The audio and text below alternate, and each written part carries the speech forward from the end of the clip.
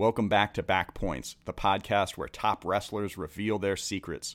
I'm here today with my friend and co-host, Buddy Lee, Olympian and jump rope entrepreneur, and we're talking to Tim Foley, who has an awesome wrestling journey that took him from the state finals in Virginia to becoming the second winningest wrestler in UVA history, as well as a D1 All-American. And he tells us about the highs and lows of his wrestling experience.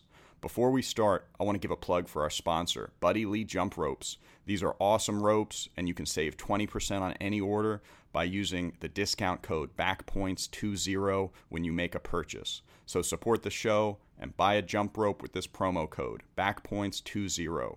Also, please rate and review the podcast and subscribe wherever you listen to your podcasts, and share this show with a wrestler. Now, let's get rolling with today's episode with Tim Foley. He taught me to get up when I didn't want to get up, when I wanted to quit. I had high goals, man. I've always had high goals. And so when I won it, I was just kind of like, oh my gosh, you guys are right. It's not the thrill of winning. It's the joy of having that personal goal and being able to achieve that and walk off the mat with your head held high and with your hand up. That just fueled my fire. And I was in every state championship match from there on until I graduated. That was when I really started doing the kind of wrestling that I was capable of. Anybody that steps in the ring and just decides to commit the entire time is a state champion in my book. Welcome back to Back Points, the podcast where top wrestlers reveal their secrets. Here today with Tim Foley, who was an All-American for UVA and graduated as the second winningest wrestler in UVA history. He was a two-time ACC champ, and before that, he was second in the state for Brook Point High School in Virginia. Yes. Here today with my friend and co-host, Buddy Lee, Olympic champion and jump rope entrepreneur. If you don't have a jump rope, then I don't know what's wrong with you, but go out and get one. Get one of his jump ropes, best in the world.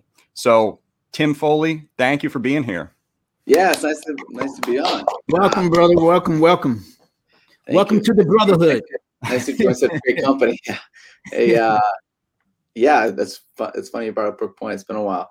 You know, since I left high school, that area, Stafford County, Virginia, had a great program in Colonial Forge. And then I think my high school, there's like 9 high school divisions now in Virginia, but the one that my Brook Point is, they've won the state championship like 4 or 5 times. But when I was there, we had just, we were just like a podunk little town. So it's been fun to see them do well since. Did they? What did a new? Sorry, go on. Yeah, was that AAA, AA? What? At the time, it was AAA. Mm-hmm. It was AAA school, wow. 1,300 students or something like that.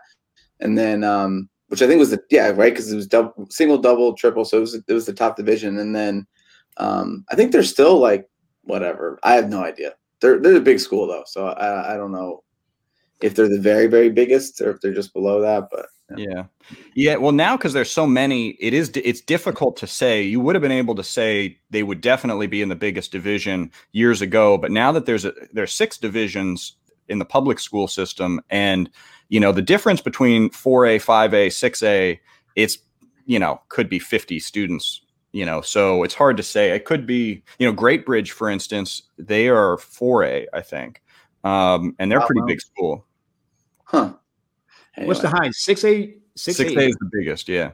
Really? That's crazy, man. They've really kind of destroyed things. It's a little too big. I mean, they really should. Now, I have heard that they're going to go back to the old 3A system. So it makes a lot more sense, because it's actually hard to even put on district tournaments because it's spread so thin.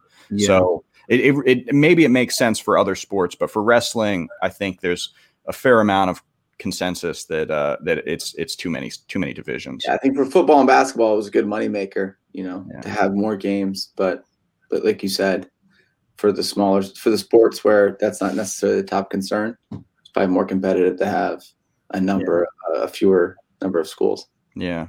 Well, they better start addressing this sport, because I tell you what, man has always, had a lot of aggression and anger, and they need something to channel this aggression and anger. They got to have some type of sport to channel that aggression in. And wrestling is a great sport for that. Yeah. I don't know where I would be if I didn't have wrestling. It would be some type of gang member or something, you know. It really channels a lot, you know, our energies in a pretty amazing way. So, and that's a good segue here into Tim, your wrestling journey. So how did you start out in wrestling? How old were you and when did you start? I didn't join a team until I was 14. We were in the middle. My father's a Marine, so we were. Hoorah! Yeah, like that. So we had moved around. There was no youth wrestling in Stafford when I was younger, and then we went from there to camp. He was stationed at Camp Pendleton when I was in middle school, and there was no programs for middle school. There was like a program down the street, but I wasn't old enough or something. So I'd ride my bike, and I would do like the conditioning in the back when they did the conditioning. But I did that like a couple times. It wasn't until I moved to Virginia. I didn't start wrestling until November of, I don't know, like 94. So I was like, I was older. I was like 14. And then in high school, whatever, I was terrible. I think I won one match as a freshman. I was like 500 if you included buys as a sophomore. That sounds like a real champion to me. The champion does not quit, man. He falls, but he never gives up. Yeah. Let me ask you something, Tim. I mean, when you think about the fact that, I understand about military families moving around and stuff, it's very hard for kids to be committed to anything. You know, being in the military and you know, did you ever think that wrestling would be the sport for you? I mean, what sport did you think that you were going to be, you know, great at, or that you know? So I went to high school. I was thinking I was 5'3" or something like that, or 4 when I was a freshman. Sounds like a basketball player to me. That's exactly what I thought I was going to be for quite a long time. No, I mean, I didn't really know. I mean, we didn't, you know, I think the access to information and what you can and cannot be is significantly increased, you know, since 2005 or 2006 with YouTube and now with the smartphones. Kids can dream to be all these different things, but at the time just wasn't something that was really considered. It wasn't like we were thinking about being a professional athlete or something like that. You know, we just enjoyed the sports that we played for some benefit, I'm sure. And for some, there's probably some issues with that as well, but I don't know. I never really thought about it. Not until I made the goal to, you know, be a state champion my senior year, which Matt Gallagher ruined. But I made that when I made that decision, and then I saw, there's a couple colleges that would be interested in having like good grades, good SATs, and so they're like, yeah, it'd be great. Why don't you come on to? That's when I started thinking like, all right, maybe there's something more to this. You know, maybe this is something I can do. I had a brother who played Division III football, so I'd seen like, you know, what college athletics in general could look like. But yeah, that was the first time. I mean, I guess I really did think I was going to be a basketball player until I was like, that's all we see, man. I was looking up, and I was like, maybe not going to happen. Yeah, this is all we see. I mean, I made that transition from junior high to high school, and I was on a basketball team in the 8th grade. We were 12-0, won the sections or whatever it was, and then went to high school, got injured with a layup, and I was always, you know, kicking guys' butts. And then I went up for a layup in the basketball practice, got injured, hated the coach. And then one of the star wrestlers invited me to try out for the team as a 9th grader. And I never looked back after that. And so just, you know, you may have had the introduction to the sport where you got beat up on, or you got, schooled. And so what happened after that first year? You know, what went through your mind in terms of how did you recommit? What made you decide to say, hey, I'm going to put everything into this to be the best I can be? I had my friend at the time. My friend at the time is still my best friend, but was a guy named Jeff Braden, and he was on the team, and he had a little bit more success. I think he kind of like made it to regionals or something. And I just super competitive. So I was like, I'm not going to let my friend be better than me at this. And also just an incredible amount of self-delusion, like just an incredible amount of self-delusion. I think my freshman year, the thing that I walked away with was the one match I did win was against the kid who beat me earlier in the year. So then I was like, well, I obviously got better. So obviously I can be a state champion. Like that was the kind of connection that I made, was like, well, who cares? You know, I had more takedowns than gotten taken down this year. I got better by the end of the year. And then I was let's go to camp and see what happens. And I had a little bit of success at camp, and I would take somebody down in practice who had, been more successful and been like, well, if I can take him down, obviously I can do the next thing. So it was just an incredibly large, probably for lack of a better term, ego at a young age, being like, I might be terrible, but if I can do this, then I'm certain there's a pathway forward. And that was, I think, what basically drove me. That, and just, my parents weren't going to let me come home, from school after school. So it was like, you're going to wrestle, so you might as well be good at it. Don't complain. So especially having a dad as a U.S. Marine. Yes. Yeah. And I have 4 brothers, so there's not like, there wasn't a lot of time to concentrate on my, on my physical failings or my emotional needs all the time. So it's kind of just like, get in line, let's just go on. Tough it out. Yeah. Well, I just want to make a comment on something. I think, I think he brings up a great point. How do you measure success? And at a very young age, this guy was able to say, hey, I got more takedowns this time. They didn't take me down as many times as last time. I did really good against this guy. And I mean, just imagine if more people started thinking like that. That's right. How they could really, learn the process of how to prepare and get a little better each day. That's and right. At a very young age, you already knew this. It wasn't like you were delusional. I think you were realistic. You measured success in a different way. And I just think I like to applaud you for that. I would too.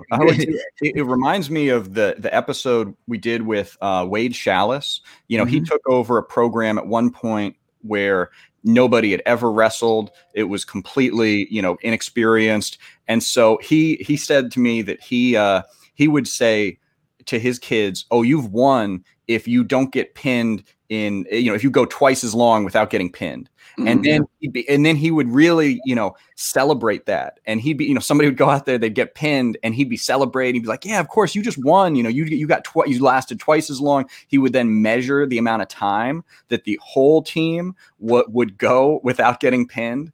And, and so he would measure these, he would find success, and he would then show it to them. He'd record it, and he'd put it back on them. And it worked. It made these guys into good wrestlers, over time. And it really made me feel like, that's something that a coach can do. So did that come from you, Tim, where you were keeping track of how many takedowns you got versus how many times you were taken down? Or did your coach lead you on that? Definitely not my coach. I think it's probably me just personally figuring that out. My parents are all both really sort of positive people. Like they don't really give a lot of advice. They just are like, oh, that's great. You should continue, just do your best and don't worry about it. Like, hey, look. And they were always kind of the silver lining people. So I think that for me, that was always like, my mom saying something like, oh, that was the kid that you lost to earlier in the year. It's like, it was the kid that I lost to earlier. That kind of thing. So that's important. That's important. But I think what's interesting here is you look today, and I see it sometimes. I started doing running because I do a lot of jiu-jitsu, but because of COVID, I've been doing a lot of running. And I'm not a runner. Like, that's not probably what I would have been suited for in ancient combat. I don't think I would have been delivering the mail. But I enjoy it. Like, I really, really enjoy it. There's certain things that is really hard to do. But then I'll go on and I'll see like my friend who like I know I don't think of as being as in shape, like this guy definitely can't do jiu-jitsu or he can't wrestle. And he's like just blowing by me. And I think like seeing those numbers, it stresses me out because I'm like, oh man, like I'm only running like a 8-minute mile or whatever it is for this many miles. And this guy's crushing me. And I always have to remind myself, I almost do remind myself of wrestling because I'm like, it doesn't matter like what he's doing because he's maybe been doing this 20 years. He's maybe doing this 30 years. You know what I mean? But I do think that nowadays kids have a little bit more pressure on them because they do see they have so many more influences and people at different stages of success. And it seems like that's where they should be, but sometimes that's the end for that person, or that's close to the end of their journey or to their goal. And I think it's a little bit more stressful. I think one of the things I did benefit from was not having, social media or those external pressures. I could just live within my own You can live within your own head, your own system, your own set of friends and people that care about you. So I do worry sometimes about kids, like when they're starting out, especially in a sport as tough as wrestling, not having that early success. It can be difficult to persevere. On the same token, the kids who do persevere past that are probably even more mentally tough than the guys before who were able to, do it in a bubble.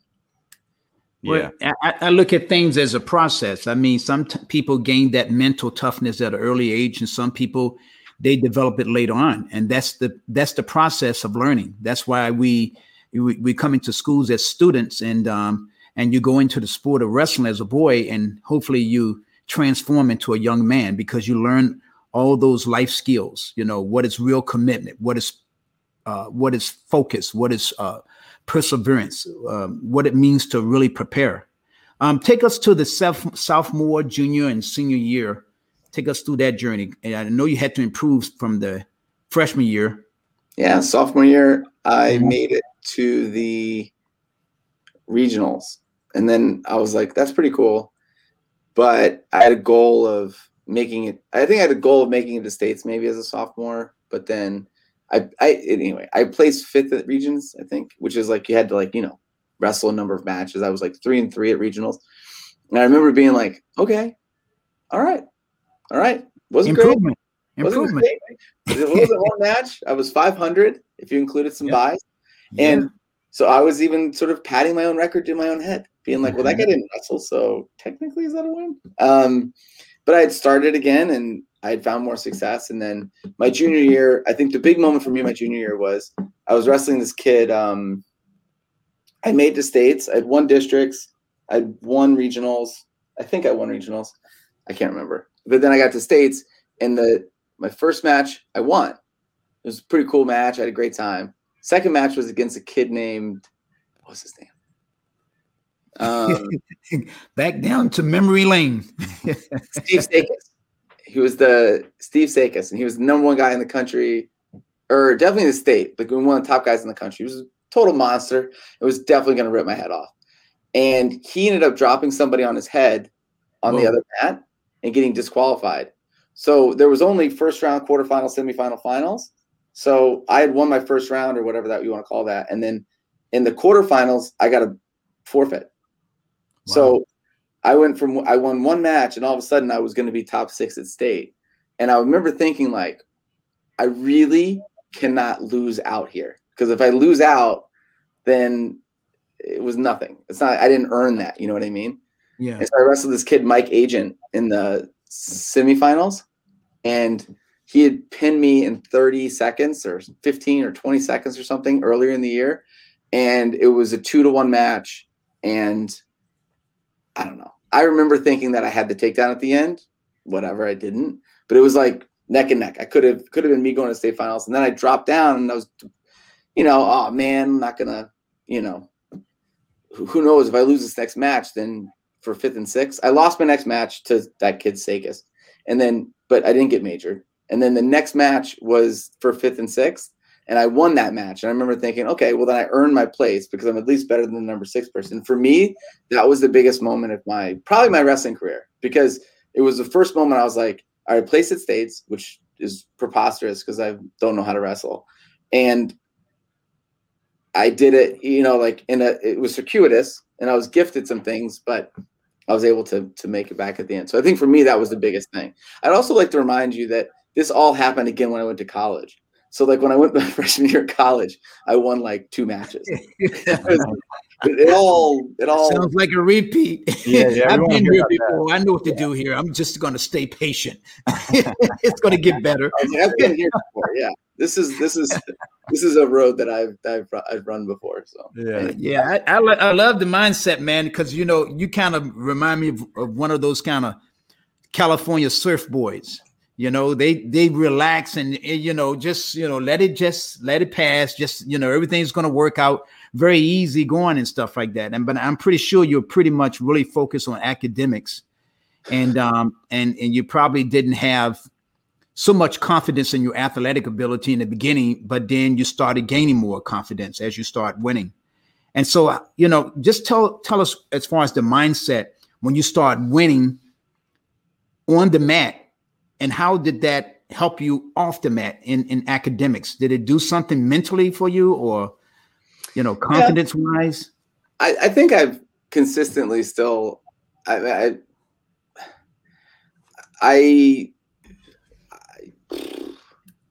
think how to say this.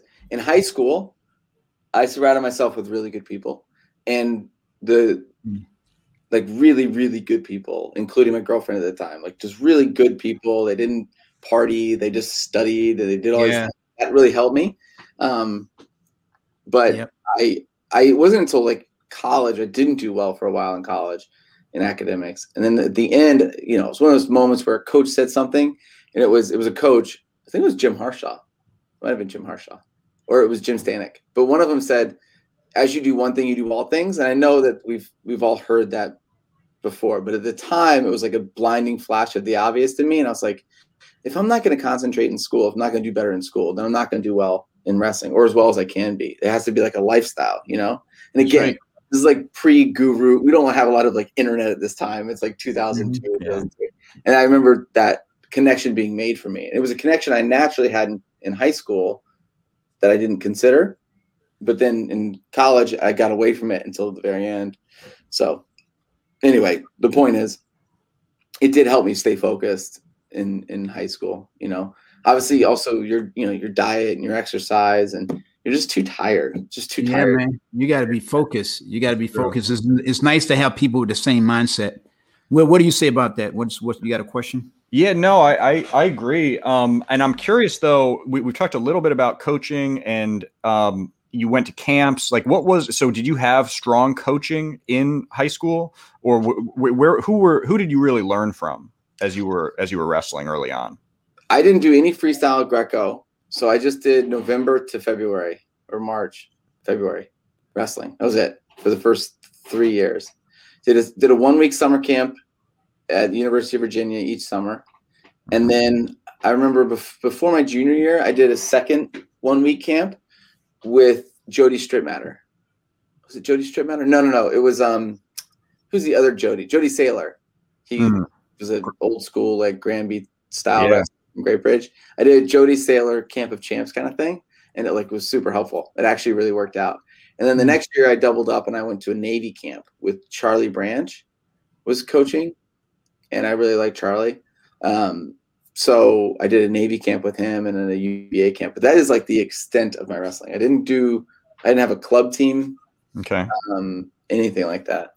We did extra workouts. It was that same kid, Jeff, and we would just go in. We'd go run 3 miles at the gym and then go in and wrestle at the high school in the morning before class, and then go to class and then go to wrestling practice. But we didn't do any. There was no club. There was no preseason or postseason.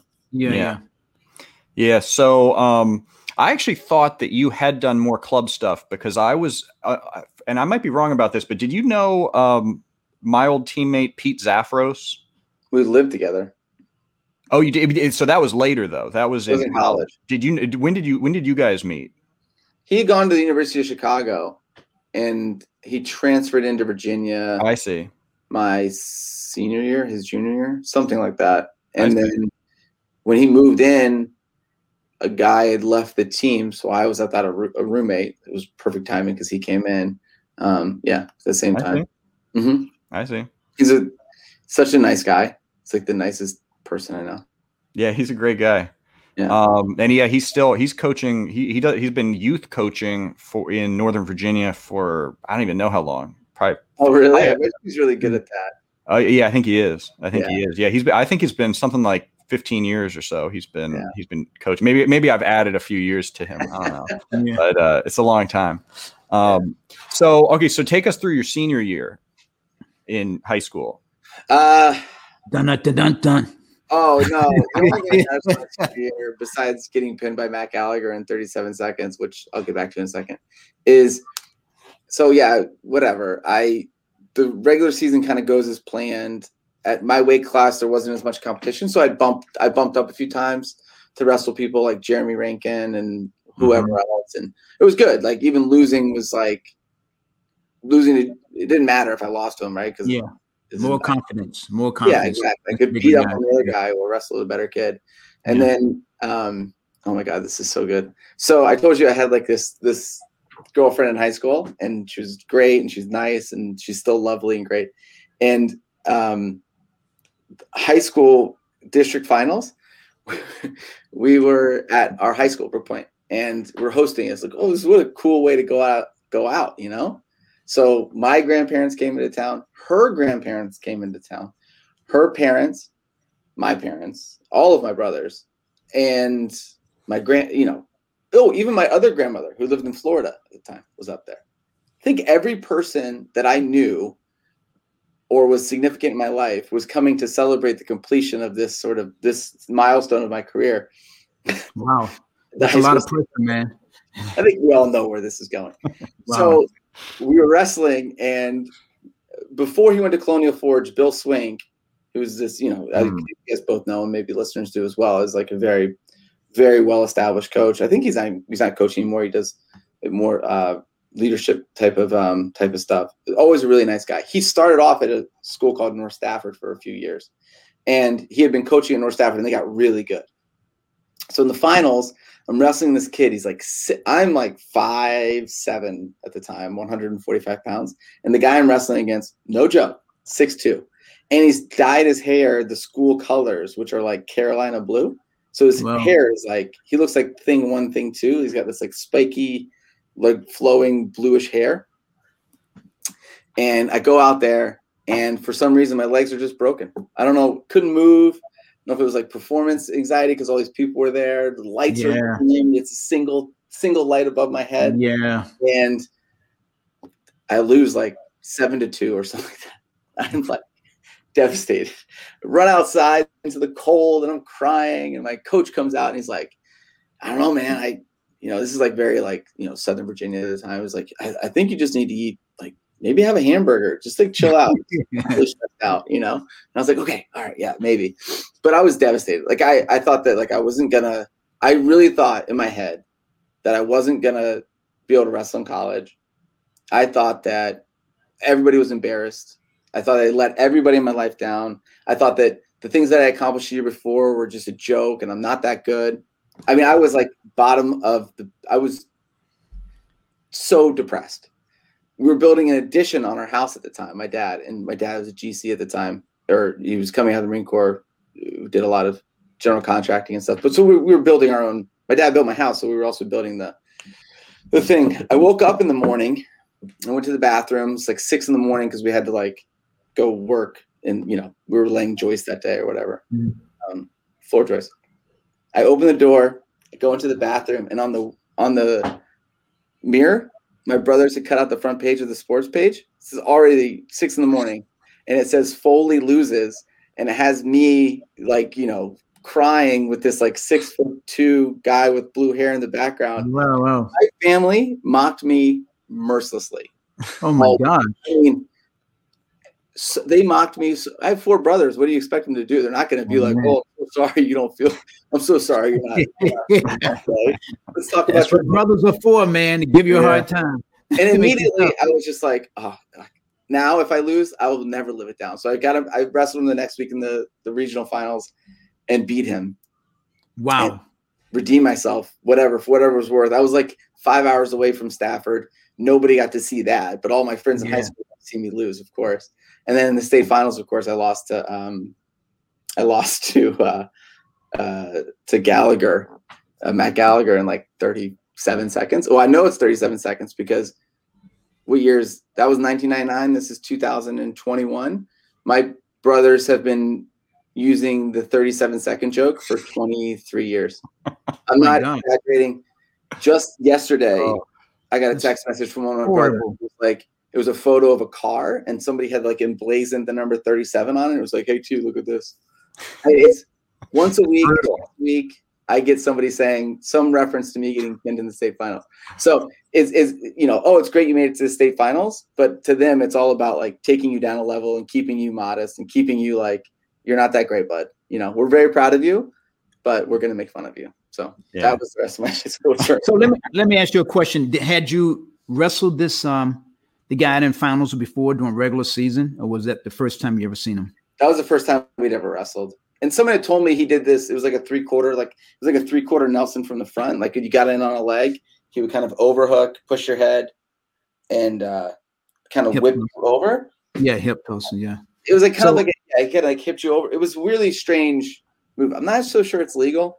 I don't know. You probably never seen it. If you've never seen it, then it's kind of hard to defend something that's unfamiliar. If you never felt it, right? Just ended up in a really strange position. Yeah, Gallagher was. Yeah, Gallagher did a lot of things that were very unusual, and he really was known for that. And his dad, I think, was an Olympic alternate in Greco, maybe. He was either an Olympic alternate in Greco or in freestyle, and he really did, kind of pride himself, I know, on doing things very differently. Yeah, unorthodox moves. You've had him on the podcast. He was a rollerblader. Did like X Games rollerblading. Yeah, that's extreme. That's extreme stuff. The guys that take risk. Yeah. So how do you feel? Do you feel that maybe if that match had gone on for the entire duration, you would have done better, or you think you would have gotten you in something else unorthodox? Because something else. Yeah. I mean, truthfully, like I don't think I could match up with him at that point. But as these things happen, he took a year off to do the X Games. And then I was at Virginia, and then the coach asked me to host him on his recruiting trip. So he was recruiting him for the same weight class I was in, knowing he had beat me in the state finals and was making me host him. And I was like, read the room, man. Come on. Yeah. Not a great idea. That worked out. It was actually a fun trip. I think he ended up like staying out late and partying or whatever. But when he actually ended up coming to school there, and then we wrestled, I think 3 times. I beat him 3 times. And then, yeah, that was fine. I mean, He was always a really nice guy, a lot of fun. Yeah. So what was that a big motivating factor though? I mean, getting some revenge on your state finals match or were you? I know that the first time we wrestled, it was in the back of my mind, but not, at that point it was, you're in progression, and I knew that there was things that he just probably wouldn't stop. And to be fair, I think also he wasn't super committed at the time. Like he just wanted to do other things. Like college is a really awesome time for everyone. And I think that for him, it just was like, wrestling had taken its course. So, I don't think I got anywhere close to what would have been the best of him if he had been more focused. Yeah, I remember being nervous pretty much until the first takedown. You know how that happens? I know, both of you guys probably realize this, but like when you wrestle somebody, you be super nervous, and then you put your hands on them, and you're like, I think I'm gonna be okay. And then you get the first takedown, and you're like, oh yeah, this is only gonna go one way. I remember that feeling. But yeah. Yeah. See, if you had me as a coach, you would have never had that feeling in the first minute, because I trained like the first minute was the finals of a national championship. So every time when I went on the mat, I felt like I'm going to get the first takedown, second takedown, and a third, just to put in this guy's mind that he doesn't have a chance to beat me and stuff. I think you should be applauded. Go ahead. What do you? Well, I was going to ask you, buddy, was that your idea, or did you have a coach who told you to think about that? No, as I was saying in my episode, I was fighting to change my life. I was fighting to get a scholarship to college. I knew I came from a home where I was one kid of 6, and I was raised just by a mother. So I had to get to college and had to do it on a scholarship. So when I went on the mat, I saw the opponent as being in my way from getting a scholarship. So, so I went after him just like that. And then basically how I trained to do these extra things to help me mentally to be tough. But, just thinking about your mindset, Tim, I just think you've come a long ways, because I mean, you have this mindset that a lot of kids can relate to. It's like, okay, I'm going to do the sport and I'm going to check it out, but not sure if I'm going to be really good at it. And then along the way in this process, you started discovering, what was a win for you, and you didn't care about what your parents said or your brothers. I mean, the fact that you knew yourself and you was comfortable with yourself and could lose and still persevere. I mean, that's why kids end up, committing suicide, because they have poor self-images. So I think it's, just as a high schooler, to have this positive self-image of yourself, even though you thought that you was like overdoing it, I just thought it was healthy, that you put in your mind that, I could go this far, but even if you strive to go that far, you still came a little shorter. But in my eyes, that's called a champion, because you never know how great you're going to be unless you can put 100% behind it. And then when you did those extra things to go to those wrestling camps, to get that extra knowledge about wrestling. Imagine if you did that all 4 years, where you would be. Right. And, so I like the mindset, because, you never know. Everybody thinks a wrestler has the same mindset, but to hear your mindset is very, very interesting, because I kind of see you as an academic guy. And I think maybe when you got to UVA, you were so focused on high school, you probably partied a little bit, and that's why you got a little behind. So when I got to college, I was like, I like this. But our team, and I appreciate you saying that, it's very kind. Our team, like, was, we were pretty good. We were pretty dry from like October to March. It's just, I think, those shoulder months that things got a little bit dicey. But again, like, I think also, we didn't have like a lot of accountability inside the team regarding grades. I think even from a leadership perspective, I really love my college coach. But, one thing I think feedback I would have is like, we needed more stringent oversight, because I think we could have all done a little bit better. And I think it would have helped our wrestling as well if we had all, it said everybody needs to have a 3.5. I think people would have found a way to make it happen, because their friends were making it happen and that kind of thing. But yeah, I was fortunate to have a good support system. So, I think there was a mixture. There was a melange of inputs that I would get, and I could choose the ones that I liked. So you were one of the few Virginia boys to become an All-American in college at a D1 school. So can you talk a little bit about that progression? You've said how, you did have a mentality shift at one point in college, but was that what how did your journey go in terms of, developing the skills necessary to be an All-American? Skill wise, what would typically happen is I would find something that I liked watching someone wrestle, and then I would just do it. Like, I would just wear it out. You know what I mean? Like, I'm not really a one-trick pony, but I think there's things I do well and there's things I didn't do well. And I probably needed to work on the things I didn't do well more in retrospect. But, I think I learned that a great equalizer for me was I tended to be, not always, but I tended to be more athletic than people I was wrestling. So then if I could get them into a situation where they felt like in a scramble type of situation and get away from their strengths, which is just like just being a hoss and like seeing who can do more single leg takedowns, I felt like I was in a much better position. And then I remember I watched Jesse Jansen wrestle. Pretty much the biggest change for me was watching Jesse wrestle he was a freshman. I was a junior. I watched him wrestle at the Las Vegas Invitational. And I remember watching him. I think we were the same weight class. He might've been just lighter. He might've been 49, but I watched him. I went to all his mats and watched him wrestle. And he was doing, a lot of people think it's like something we've always done, but it's not. But like Jesse really brought back that crab ride and was tilting people with like a wrist and half and kind of sitting in a crab and doing all those different adaptations. And so, yeah, it was, exactly.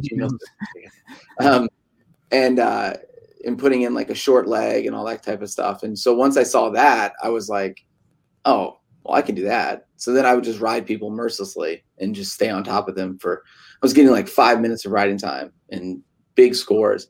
And I think that naturally, like when that starts happening, you feel more dominant, in yourself. So then I got a couple of like, can't miss takedowns that were like low risk takedowns, as opposed to shooting like straight doubles with my head down or something. I was shooting shots that I felt could go well. And so stylistically, that's sort of what impacted me. And then like a roll through tilt, being good on top, some funk, it was pretty standard at that point. I'd lose matches.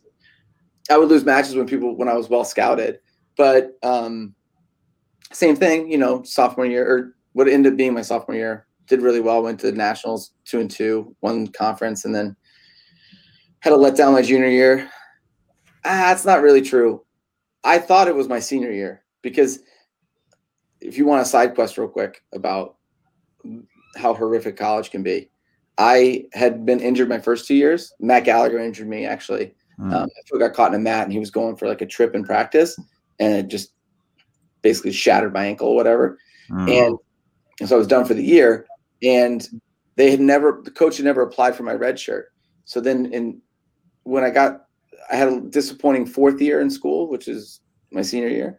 I should have had one more year of eligibility because I didn't wrestle my first year. It was basically my second year of wrestling. And so they went and applied for a red shirt, and I didn't hear back. This is a process that should typically, knowing what I know now, should take 6 to 8 weeks. And it was like 7 months later, and they were like, "Oh, we haven't heard about your red shirt yet." And I'm not making this up. Somebody in the compliance office, there was only one person in the compliance office at the time who was supposed to file the paperwork, just never did it. Wow. And he came back one day and told the coaches, "Oh, he didn't get his red shirt." We'd already started my 5th season. They told me I didn't get it. So I was into my 5th season. I'm like running stairs. I'm like super nervous all the time. This is like late September. Comes and tells the coaches I didn't get it. So they granted me a scholarship for my 5th year, pending with the outcome of this compliance. Red shirt. Yes, red right? shirt. Yeah. Which in retrospect was cool, because that was generous, I guess, because they didn't know if it was going to happen. But then he tells me we don't get it. My dad calls up the NCAA and was like, "Hey, can I just get a copy of the paperwork? Because I want to know why he didn't get it. Like, I'm looking at your rules. It makes sense why he didn't get it." And they send back and they're like, "Tim Foley, who are you talking about?" My dad was like, like, "Yo, there's no case here." Wow. My dad called Craig Littlepage, who's like this legendary AD now. Like, he's the most amazing athletic director in the world. He's since retired, and my dad's like, "I'm going to be there at like 7 a.m. And my dad drove down and just like sitting outside of his office. So anyway, he gets everything straightened away. They file the paperwork, and I still don't get it, because in the year that I was applying for it, there was a snowstorm, and it like shifted the calendar. And there's like some like delicate language about when you're competing. It really got. So now it's like mid-October. I'm being told season is just about to start. I'm being told that I didn't get my red shirt, so I don't have any competition. So we filed a lawsuit against the NCAA. Heck yeah.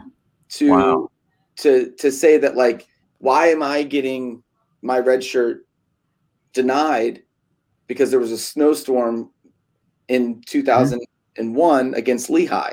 Like, shouldn't an act of God be something that that's right shouldn't preclude me from competing?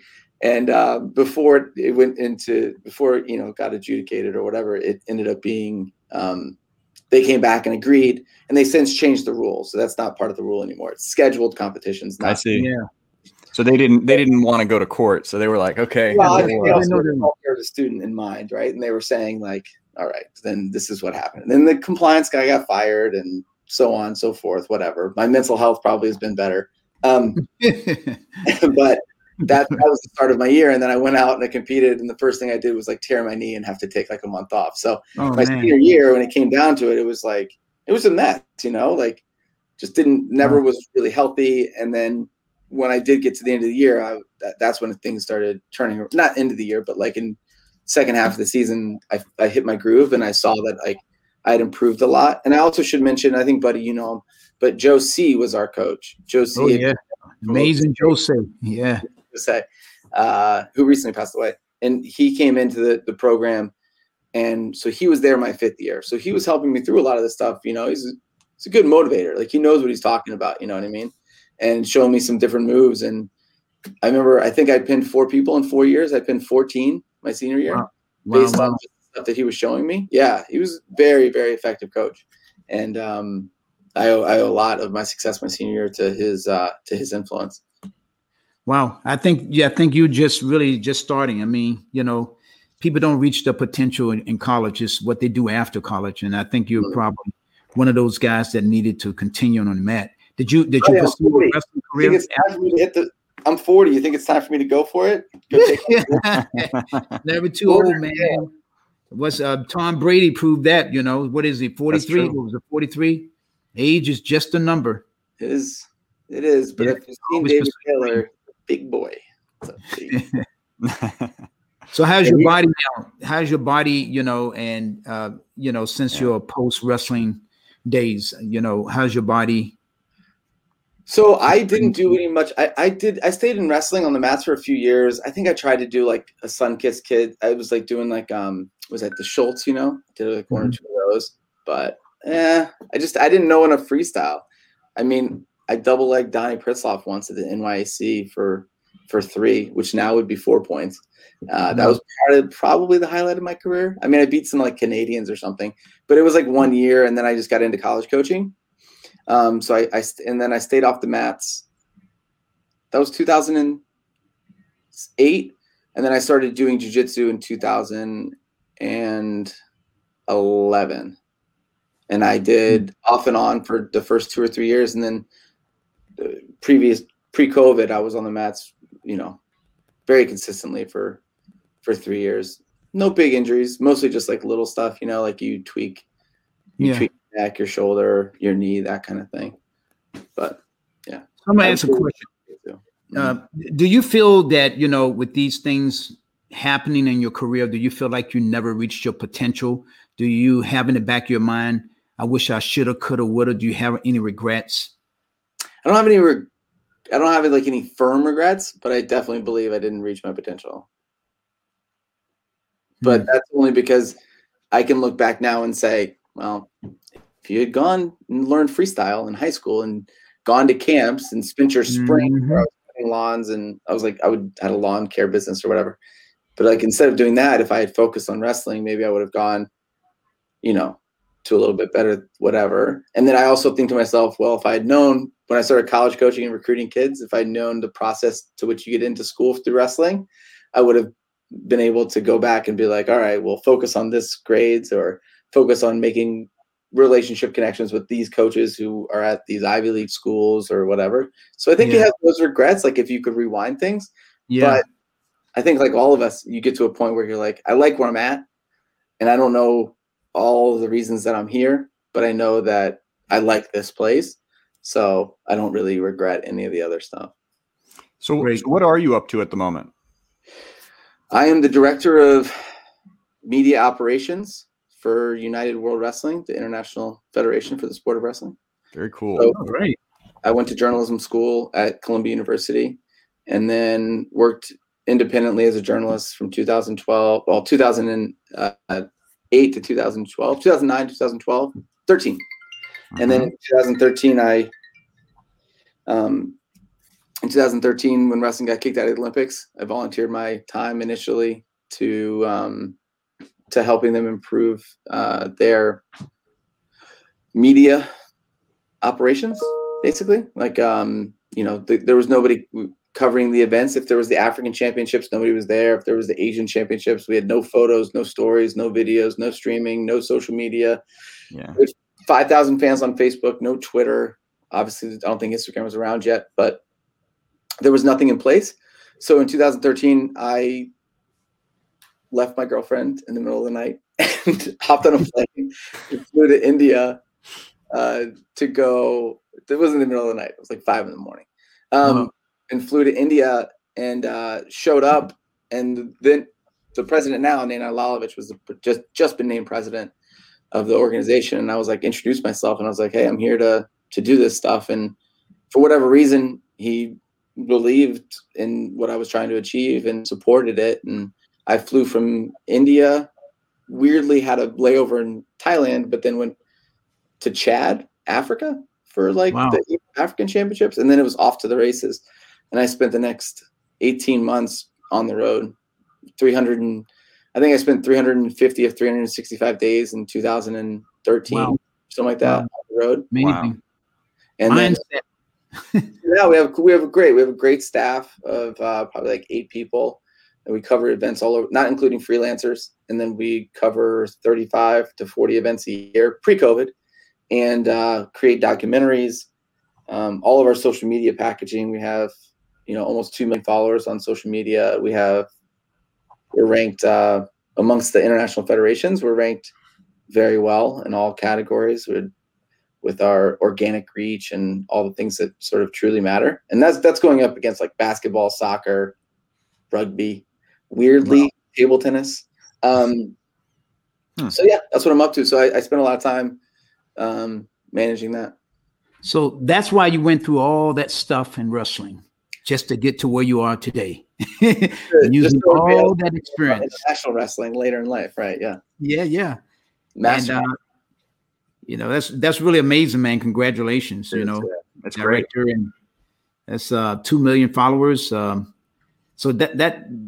what's are you covering all the wrestling that's going on throughout the world? You guys? Yes, we're the Association for Olympic Wrestling, right? So I was at the 2016 Olympics. I mean, when there's a rule change, it's coming from us. When it comes to integration with the Olympics, it's us.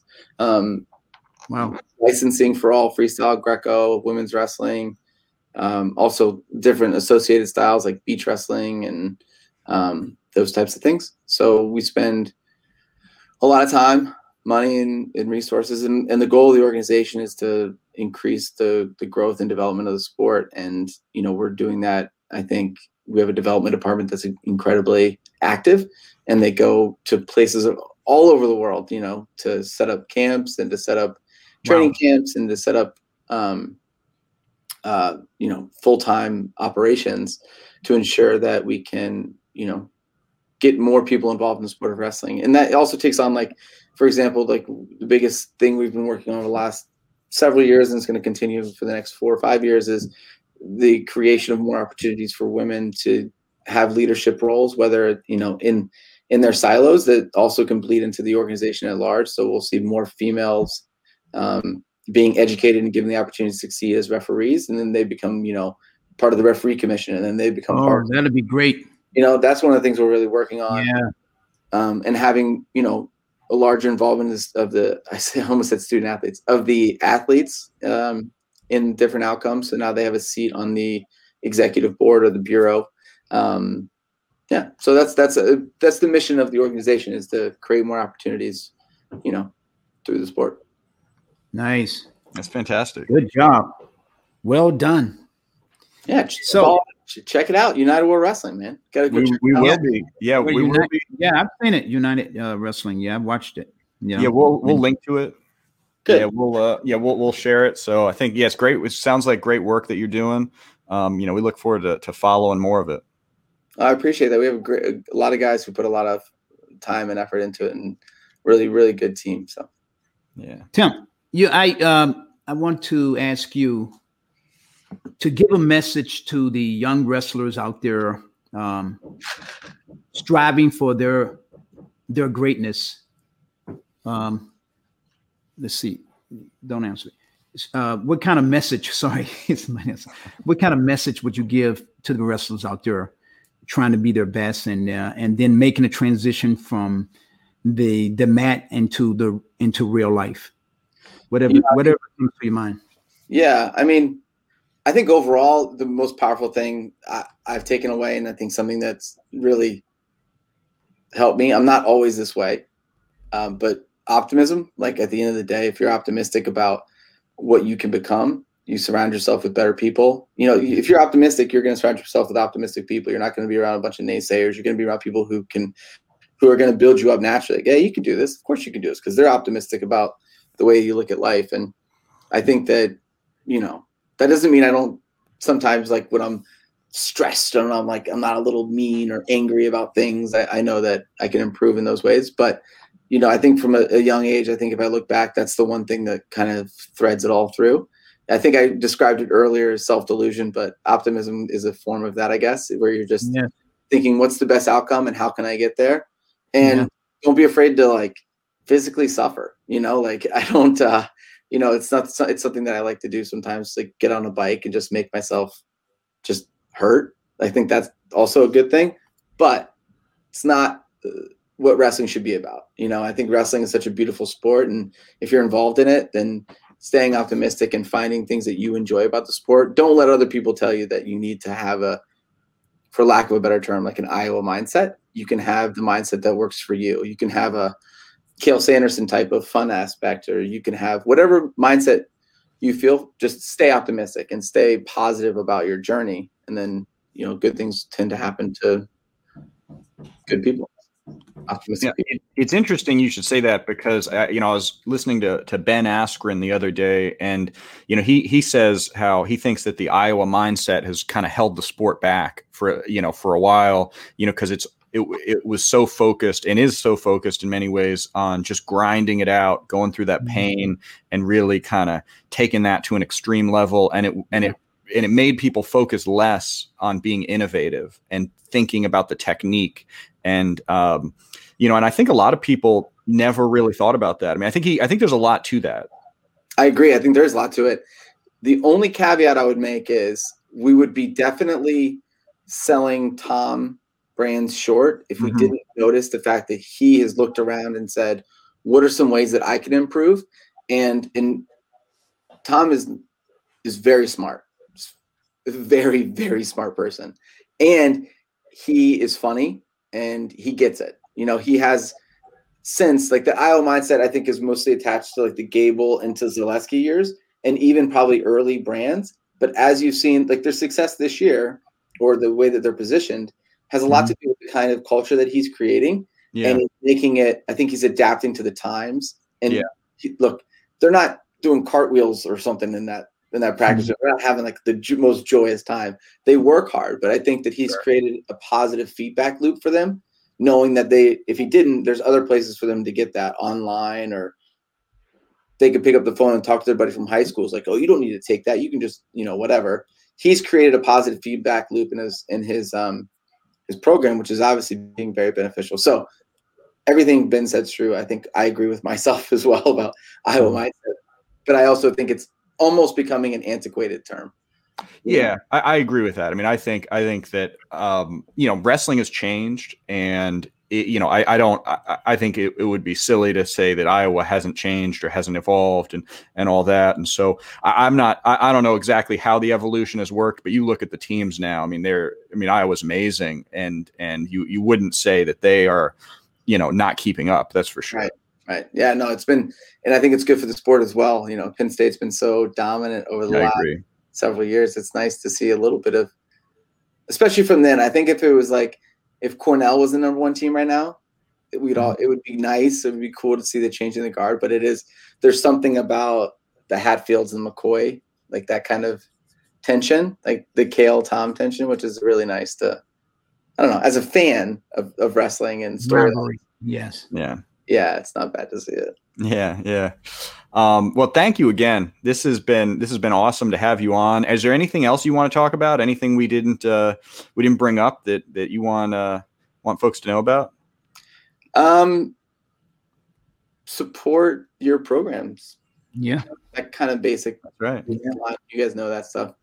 If you have the opportunity to give a little bit of time, money, or energy to your programs, do it. We can't take for granted that we're always going to have our favorite wrestling programs around. Nice.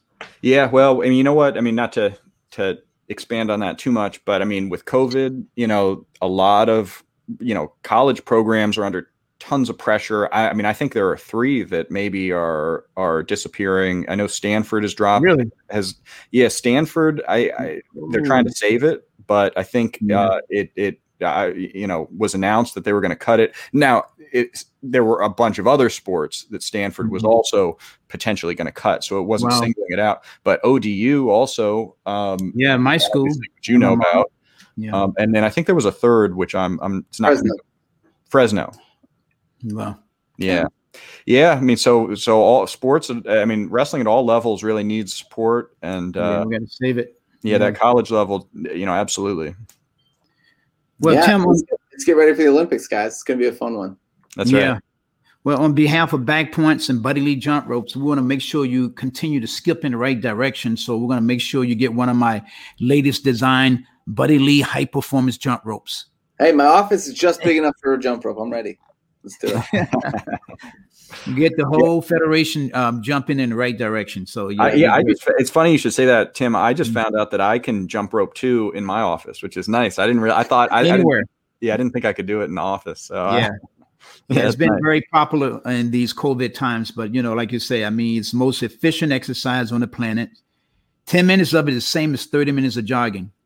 I don't know really the conversions for wrestling, but 10 minutes of jumping at a wrestler's pace, maybe 5 minutes of wrestling. Yeah. 10 minutes of jumping. We'll see. Thanks for coming on, man, and come back to see us again. Yes. Congratulations on the podcast, and keep up the good work. Thanks so much. Too. Thanks for listening to Back Points today. If you want to support the show, please subscribe on Apple Podcasts, Spotify, YouTube, or wherever else you find the show. Also, it helps us if you give the show a rating on Apple Podcasts and leave a review. Feel free to also make a donation via Patreon at patreon.com/backpoints. Thanks, and see you next episode.